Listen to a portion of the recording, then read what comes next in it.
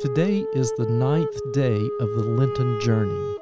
First Baptist Church of Athens offers daily devotions prepared by our members to support you in your pilgrimage to the cross.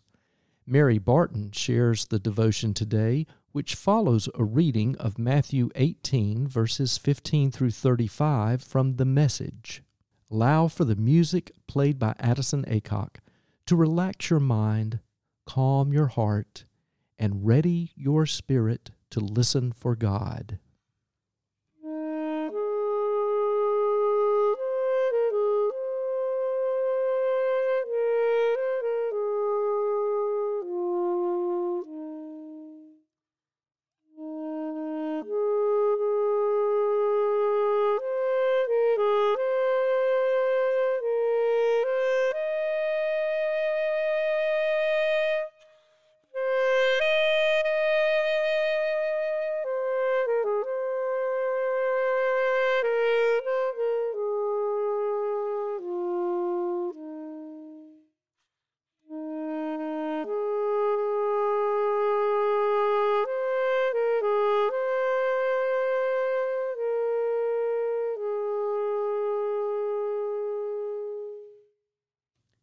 If a fellow believer hurts you, go and tell him. Work it out between the two of you. If he listens, you've made a friend. If he won't listen, take one or two others along so that the presence of witnesses will keep things honest, and try again. If he still won't listen, tell the church. If he won't listen to the church, you'll have to start over from scratch. Confront him with the need for repentance and offer again God's forgiving love. Take this most seriously. A yes on earth is yes in heaven. A no on earth is no in heaven. What you say to one another is eternal. I mean this. When two of you get together on anything at all on earth and make a prayer of it, my Father in heaven goes into action. And when 2 or 3 of you are together because of me, you can be sure that I'll be there. At that point, Peter got up the nerve to ask, "Master, how many times do I forgive a brother or sister who hurts me? 7? Jesus replied, 7 hardly. Try 70 times 7. The kingdom of God is like a king who decided to square accounts with his servants. As he got underway, one servant was brought before him who had run up a debt of $100,000.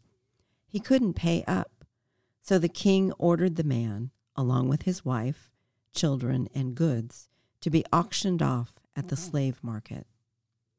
The poor wretch threw himself at the king's feet and begged, "Give me a chance and I'll pay it all back." Touched by his plea, the king let him off, erasing the debt. The servant was no sooner out of the room when he came upon one of his fellow servants who owed him $10.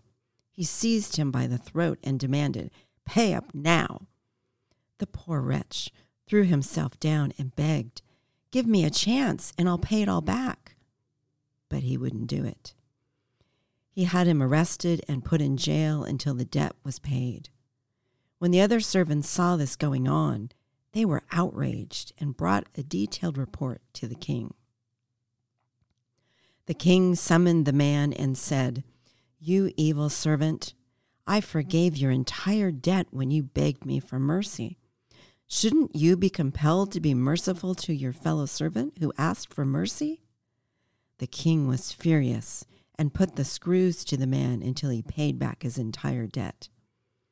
And that's exactly what my Father in heaven is going to do to each one of you who doesn't forgive unconditionally anyone who asks for mercy.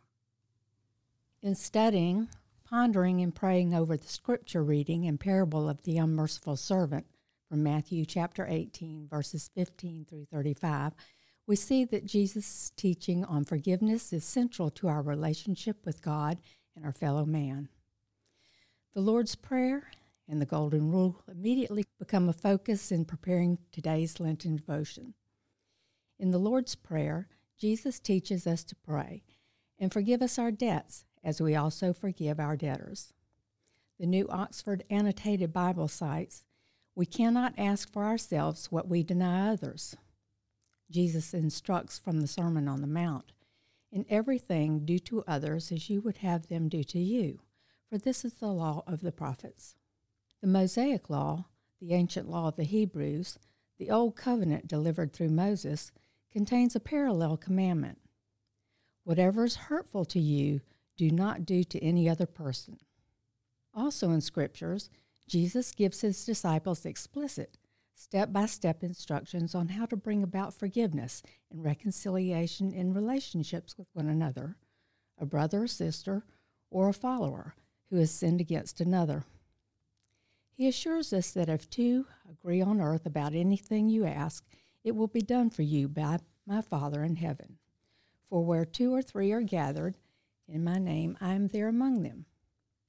In Peter's question about how often one should forgive if a brother or sister sins against him, Jesus uses the parable of the unforgiving, unmerciful servant to further teach, and in the words of Jack Glasgow in Seeing with Jesus, Jesus sees God as forgiving us all the greatest debts in the forgiveness of our sins, and in turn we are to forgive others, always ready to extend grace.